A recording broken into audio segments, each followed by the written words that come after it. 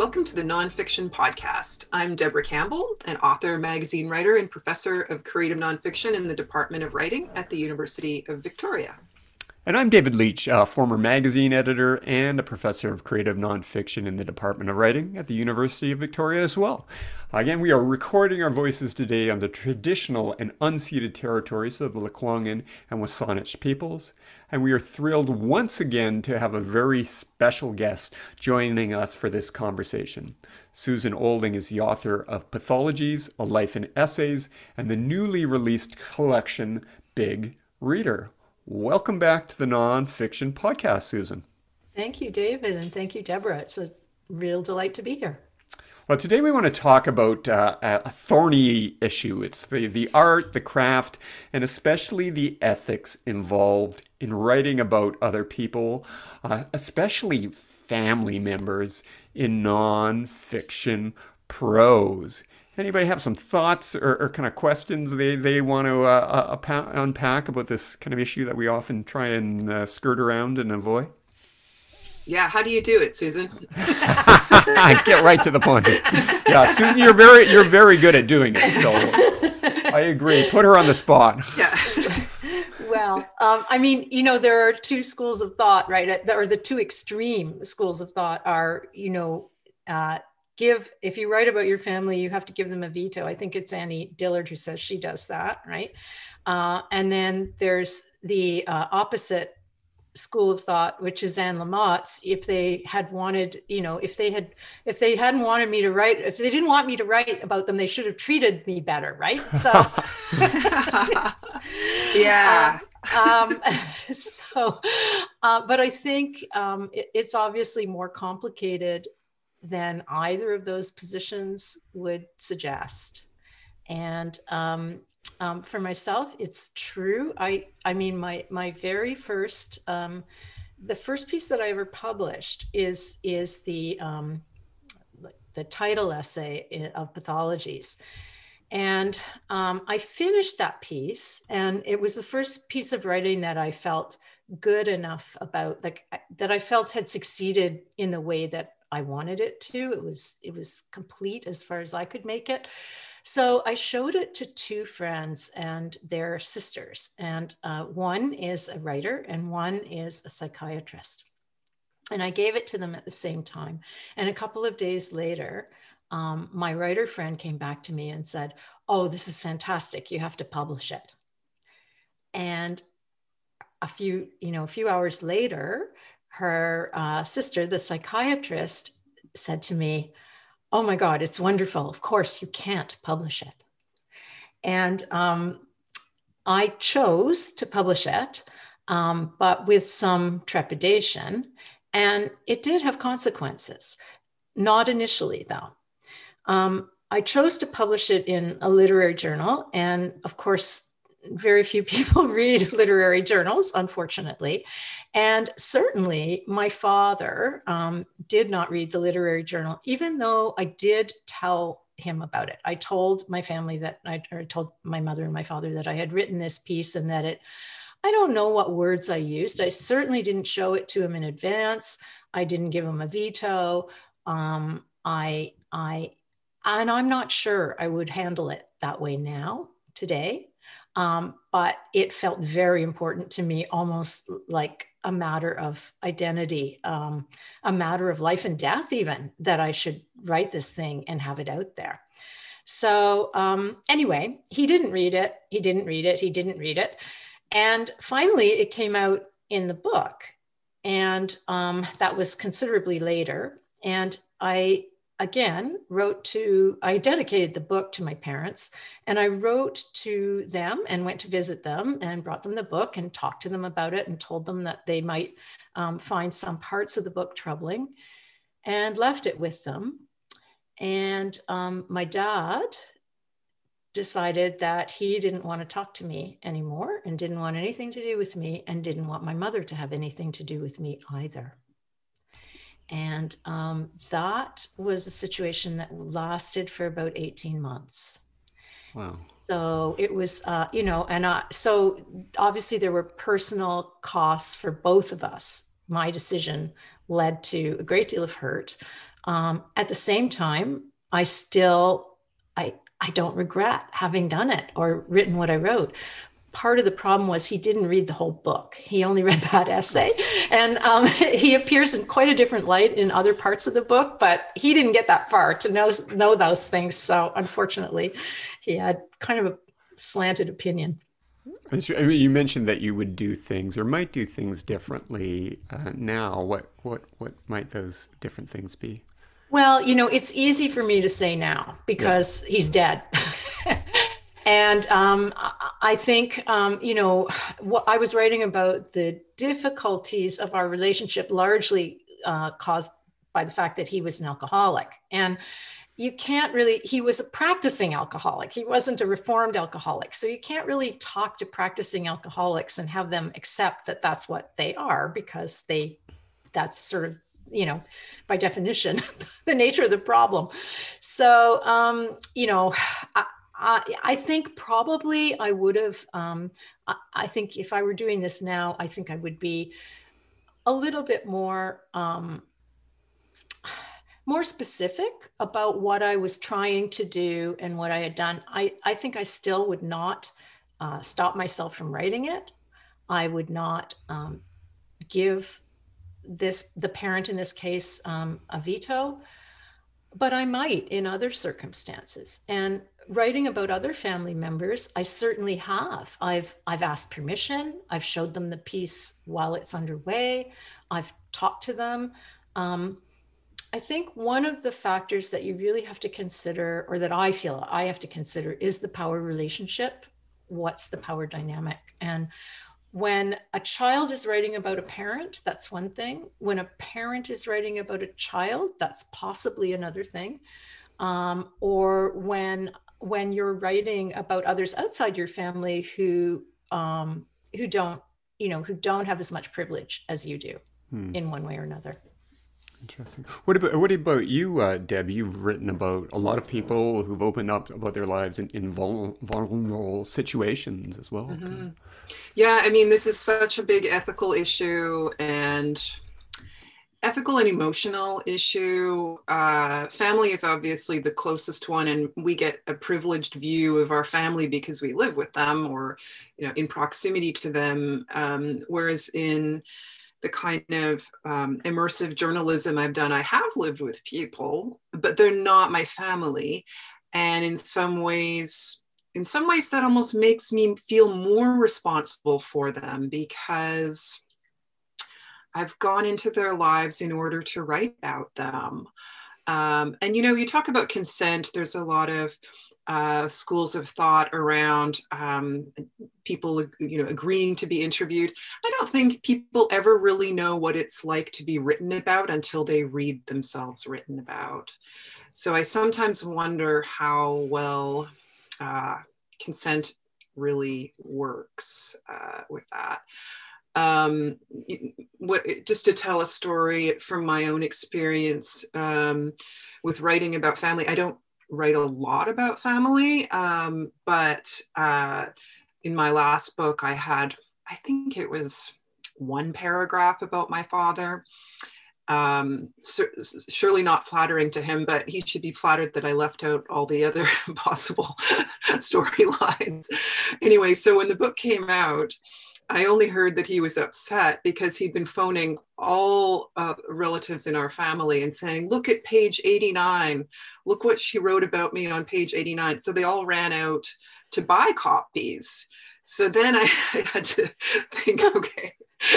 So then they all had their copies. And then when I finally saw him after he'd read it, he said, well, I guess if they make this into a movie, I'll be playing Saddam Hussein. And then I thought, well, that's actually a really good line. So if I ever have to write about this, I'm definitely using You're like, more material, thanks, Dad. He's a material machine, actually. But, I've had a lot of experience writing quite intimately about people and have had to make decisions at so many corners about what to keep. So in A Disappearance in Damascus, I write really closely about Ahlam, an Iraqi woman who became my really good friend. and then was arrested. And I had thought at the time it was because of me, but I'm writing very intimately based on interviews and conversations that I had with her over the course of months. And I was really wondering, how's she going to handle reading this book, reading about all kinds of things about herself. So one of the things I did was before it was published, I read her the book. She's fluent in English, but she's not going to read a book. Okay. I mean, Arabic is her first language. And I knew that she would just say, oh, whatever you write, that's fine with me. So I read her the whole book. It took about 4 days. I left out any parts that didn't concern her, but it was a really fascinating experience. It was writing about some of the most difficult times in her life, and I wanted her to know what it would be like for someone else to read them. And I also wanted to be sure there were times when I couldn't fact check. I fact checked as much as I could when I could confirm with a third party, but there were lots of parts where I wasn't there and no one else was there that I could confirm with.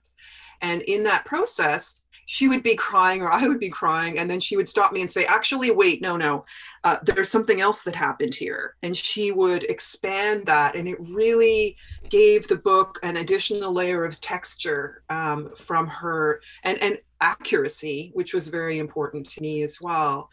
And so she is a very, I would say, solidly rooted person, secure in who she is. She isn't someone who feels like she looks at herself through other people's eyes very much. I think a lot of people are not that way. You know, they're much more concerned about what people think about them, anxious. The more anxious or insecure a person is, I think the more likely that writing about them is going to be very upsetting. So it was lucky for me that she's a secure person. Yeah, I think you're absolutely right. It's fundamentally an alienating experience to kind of read or see a kind of depiction or a representation in words or a profile of yourself. And I know that just from personal experience, anytime I've been kind of profiled, say, by a student journalist, and I'm somebody who's written likely hundreds of profiles. It's how I got into literary journalism. It's kind of a major tool that I use in my writing. And then kind of reading it, I was like, whoa, why did they choose those details? Or that sounds like that kind of that alienation effect of it, and that visceral reaction. I was like, no, that's not quite right, because you have this kind of self-image that you assume is right. There's also, I think, an interesting question of genre, and I always think of this because I originally aspired, like so many of us, to be a novelist or short story writer, and came out to UVic originally to study creative writing, and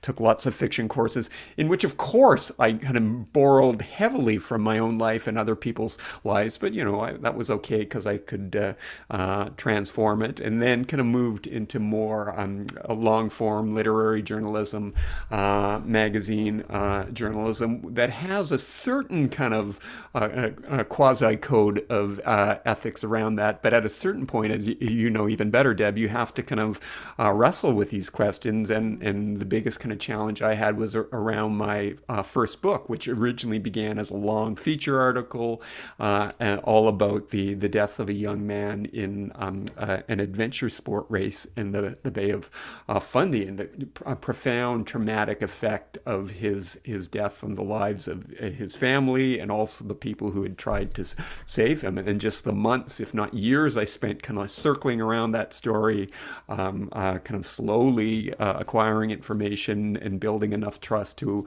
approach the family members who really kind of opened themselves to me and kind of shared all sorts of details about their son and their brother, so I could kind of recreate at least a little bit about his life and what he was kind of going through right up until the moment of his death, but just kind of the weight of that responsibility to be this kind of final public representation of their child. And that's why I come back to what you were saying, Susan. Yeah, there's definitely that extra kind of responsibility around the power relationship there. Just a couple of just minor little funny anecdotes that raise serious questions. I was sitting in a writing workshop, I think, in between stories when we were on the break, and I checked my email, and it was, and again, I'm telling tales out of school here, it was an email from my wife that basically just said, "You are never allowed to write about me ever again." Which, of course, I read to the class. And it was like seemingly the most innocuous kind of travel story for Canadian Geographic. And I think part of the reaction was to the headline that they had written, but probably the depiction as well. And it was something like, she wanted like a sunny beach vacation. He wanted adventure in the jungle. They found it both in Costa Rica. It's like, you make me sound like some sun-seeking bimbo. Exactly. No, my defense was, I come off as like the kind of a bumbling comic foil, but true. Sorry, David. No. She wins the argument. Yeah, she did. I haven't necessarily kind of written about her. We haven't gone on vacation in a while either, but the other one a bit more closer to home, and again, as I kind of age into being like the dad memoirist, most of the writing I've been doing recently is like a parenting column for Island Parent, just like 600, 900 words every couple of months. Obviously, I've got to write about family members, and I've got kind of two kids who are now both teenagers, and sort of wrote little funny anecdotes about their activities or baseball or this. And then I wrote one which I thought was funny.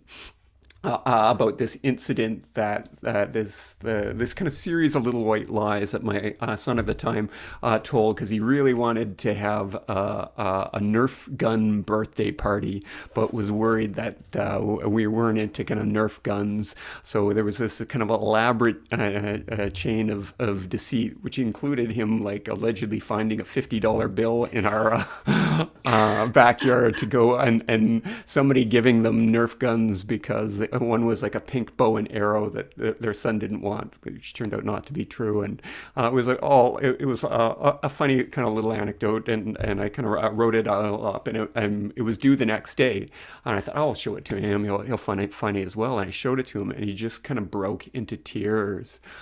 Because it kind of just brought, he still felt guilty about the whole experience, and it just kind of brought back this shame for him, and I just felt awful, but also glad that I had shown it. So I immediately had to nix it and completely write a new article from scratch. But it was just this kind of reminder of how, we see ourselves in the story in different ways. So I've always been really kind of careful to, especially show my kids the drafts of any of these seemingly innocuous kind of semi-humorous articles appearing in a regional parenting magazine, just to let them have that final say, having kind of witnessed firsthand just the emotional kind of consequences for them as well. So well, absolutely, now as they enter their teens, because it's not as if they won't find out about it, right? Somebody in their group, their friendship group, the parents have read the piece, they'll talk about it. If they don't know in advance, teens are so concerned about, how they look to others. As Deb was saying earlier, those are the people that you really have to be careful of. And great save there, David. But that raises another question as well. We live in this social media age in which we're all kind of engaging in these autobiographical confessions. How does that kind of shift the conversation on the ethics of writing about each other, or does it? Well, I'm not sure really, because I think, with social media, we are, or we like to think of ourselves in control of the picture that we're putting forward, right? So, Hmm. it's another thing entirely when someone else takes control of that picture. And that's why, I mean, it can be so jarring, even if it's something that seems to us innocuous. In fact, that's quite often the case, that people are less upset, in my experience at least. I mean, apart from that example with my dad, the few times that I've had any objection from anyone in my family, particularly, but also outside the family, they weren't, they weren't things that I would have thought would be at all problematic. And they just, they're just little things like, little details, just the way that you presented them really make them feel insecure maybe. And that's a big no. So, and yet we can't realistically, nor do we necessarily want to check everything over. I mean, with the individuals involved, it's not investigative journalism, but we are telling our story, and we have our own perspective on whatever it is that happened. So it does get tricky for sure. Yeah, and I think there's also a big risk in protecting people and then writing something that is a puff piece, essentially untrue, in order to safeguard their feelings about themselves, or essentially protecting ourselves from their feelings towards us for having written it. And that self-protective place is a very censorious place for a writer to be. And I think there is a risk of sort of putting a soft lens on everything, or pulling back from the key questions that that we may think we're doing out of the right motives, but I wonder sometimes if it's not a bit of a cop out. What do you think, Susan? Yeah, I do. I think, it makes for squishy, not interesting writing, right? If we pull back from saying what we really see and what we really feel. But of course, that's really risky, or can be, and really scary. And so, yeah, it's it's never an easy decision. But I love what you did with the woman that you were writing about, Deb, and reading the book to her. I mean, that's so moving, and also so productive for you. You ended up getting greater accuracy and greater emotional truth by doing that. And it's not something that everyone can do in every circumstance, but I think that even memoirists can, do that kind of, maybe not exactly that, but can talk to the people they're writing about, the stories that involve other people, and say, so how do you remember this? What do you think about this? And maybe they're going to say it exactly the way you remember it, or maybe they're going to say something completely different. And you're going to have another story to add texture to your own. Yeah, and I think that's a really good point. Again, back to my particular obsession, but just writing about other people is completely complicated by the vagaries of autobiographical memory. We might remember key family experiences in different ways, big or small, from other family members who were also there. We're 100% sure we're right, or at least 90%, but that's not necessarily true. So yeah, there is this kind of importance of negotiating that fuzzy reality of memory in our writing. I mean, David Carr does such a kind of interesting job in like fact checking his own memory in A Night of the Gun. But again, that's something that we can't all always do. But I like how you kind of talk about foregrounding that nature of memory and the possible kind of opportunities to ask other people how they remembered things, which makes things more truthful. The fact that there isn't necessarily a single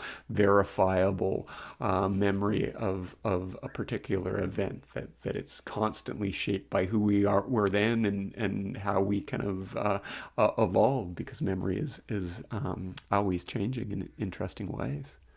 Absolutely. And I mean, the whole idea of foregrounding memory as a subject itself in the memoir, or it really allows the reader to start asking those questions allows readers to ask those questions of themselves, and that makes for a super interesting and engaging read.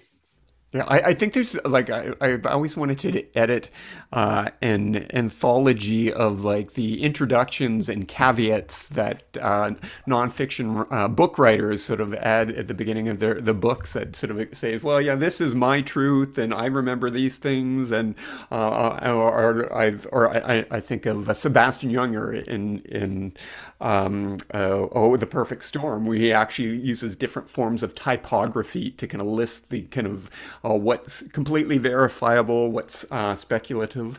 Jan Lars Jensen, who is an author at the same time I was a student at UVic, who has a wonderful, incredible memoir called Nervous Breakdown, Losing My Mind in Literature, basically about his kind of mental breakdown and attempted suicide with the imminent publication of a sci-fi novel that he wrote. But he kind of says right up front, I was on some like heavy meds during this experience, which can alter some of my perspectives. Kind of read it with a grain of salt while he's kind of writing about different people in his lives. So kind of really acknowledging that the intense subjectivity as well, I think is super important, rather than saying, yeah, this is the written on stone tablets version of the truth that I'm putting out there. And if somebody reads it, it's like, well, that's not my truth. Absolutely. I'm wondering if we can come back to that word responsibility. We were talking about our responsibility as writers to the individuals that we're writing about. But I took a course with an online course with Alexander Chee last summer, The Thief of Lives, he called it. It was about writing autobiographical fiction, actually. And he raised a really interesting example. He talked about Alice Munro and the feelings about her in Wingham, people being very upset. She said that she took a lot of her stories, the ideas for her stories, from local news, right? And many of the people involved apparently are pretty upset about it. And they won't necessarily say so outright, or have their names mentioned, because they're afraid that Alice Munro fans will come back at them and say, how dare you? But from their point of view, this is their story, not her story to tell, et cetera, et cetera. So Chee was talking about this and saying, well, what gives her the right to write about this? What's her responsibility to her community? And he mentioned the class difference between Alice Munro and the people that she was writing about, and so on. And my feeling at the time was, this is a little bit more complicated than he's making it out, because there was also a class difference between Alice Munro and those people early in her life in the opposite direction. And so she might not feel that really is her community. But his point was that we are writing within communities, and what is our responsibility to those communities? So he brought up a counterexample, Valeria Luiselli in The History of My Teeth. She apparently interviewed the garment workers that she was writing about and asked them to sort of improve her story. And that all became part of the book itself. So it's a different approach to community entirely. And I'm wondering if either of you have any thoughts on that. Well, I mean, I think if Alice Munro got her community to like jointly edit her stories, she wouldn't have the Nobel Prize. Right. I'm kind of stuck on the image of angry Alice Munro fans doxing people, and like, but who knows? There's the Munro stands out there. Yeah. I don't know. I mean, I sometimes think we're putting so many barriers in front of writers and what they can write, and writing is hard enough. when I think about writing about community that you know intimately, I mean, Alice Munro is a fiction writer. She really is a fiction writer. She's actually using raw material, but these are not lightly cloaked sort of auto fiction. No. Yeah. So putting new rules on how, because she's famous now, she shouldn't write about people back then when she was poor. It's sort of very funny logic, strange kind of modern logic. But one of the things I think about more than the fuzzy reality of memory is our interpretation of memory. And one of the writers I really like, who writes, I would say, a lot of autobiographical fiction, is Sigrid Nunez. And in her first quote unquote novel, which is based on her family, A Feather on the Breath of God, she talks about wanting to be able to write about them without bitterness or self-pity. And I was thinking about that, the difficulty sometimes isn't to remember, but how do you convey it without all the sort of simple emotions, without the simple emotions that can come from, I mean, often we're writing about things because they're fraught. So how can we be, not censoring, but being fair.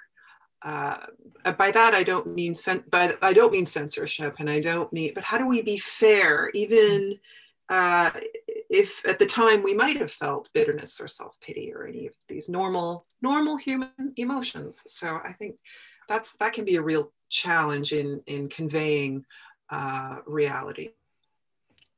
Yeah, I really think that's true. But I also think that one of the gifts of writing itself is that it can help us to a place where we see it differently than we might have seen it when we begin the work. And so we do enrich and complicate the story as we go, just through the process of writing it and trying to look at it from different perspectives. And, I mean, we can talk about writing as therapeutic or not, but I mean, I think that there is no question that when you're dealing with a traumatic experience or even just a fraught experience, it can be therapeutic to write it. But then you have to stand back and say, okay, now what? Now what? Now what? What's missing here? What don't I have? And I think it gets to the heart of how we're portraying people in all their complexity.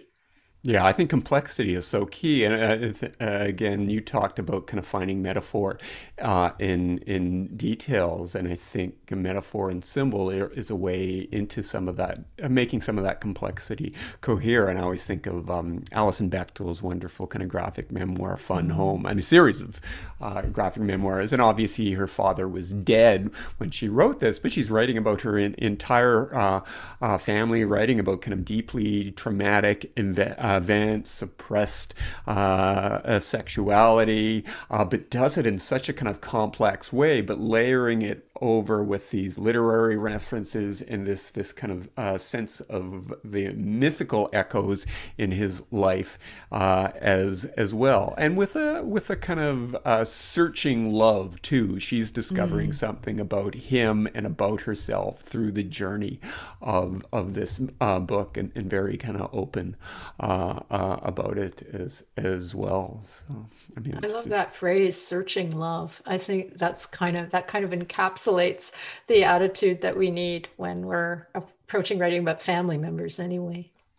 But I come back, and I'm also kind of sympathetic to Deb's perspective about like this seeming need for these kind of rigid rules, the thou shalt nots of writing. That again, I think in a digital age, because we're so more closely kind of scrutinized and able to be called out, are that much more prevalent. And again, one of my favorite kind of provocative quotes is a famous one from Joan Didion, who kind of blurs that literary journalism and memoir in such kind of interesting ways when she writes, "My only advantage as a reporter is that I am so physically small, so temperamentally unobtrusive, and so neurotically inarticulate that people tend to forget that my presence runs counter to their best interests." And it always does. That is one last thing to remember. Writers are always selling somebody out. And I share that with students, and they're like, I'll start running around the room, essentially. Well, what does that mean? No, you can't say that. But it's, what do you think? Are we like, even despite our best intentions and our kind of flowery ethics and our fact checking, aren't we ultimately kind of vampires? Aren't we kind of drawing the lifeblood of other people to kind of feed our art? Or is that an extreme point of view? Well, I think there is some truth to it. I do. But I also think there's another side of it. I think we're trying to be true to the story and to the emotional experience, whatever it might be. So if that means that we're selling somebody out, maybe, but we're also drawing somebody in. And I think that as we're writing, we sometimes forget that these stories will go out into the world and touch people and move people and can have profound effects on people's lives. And I mean, how many times have you heard from the people that, not just the people you wrote about, but other people, how important reading those stories has been for them, and how it's helped them understand something important about their own lives. And you might not have expected it, right? I can't think of a better note to end on, actually, Susan. That was just a wonderful exploration of, as David said, a very thorny subject, but one that concerns so many writers. So this is actually our last official podcast for the summer. There may be some surprises down the road. And yeah, such a pleasure having you, Susan. Yes, oh, thank you. Thanks so much, and again, congratulations on your new book. And yeah, I have to kind of dive into the horrors of writing to get to the joys of rewriting over the next summer. We might throw another episode or two out there, but interested listeners can maybe drop me a line at dleach, DLEACH at uvic.ca if you have any other kind of guests or topics that you'd like us to explore in the fall. Again, thank you, Deb. It's always fun to have these conversations, and thank you again, Susan. Thank you both.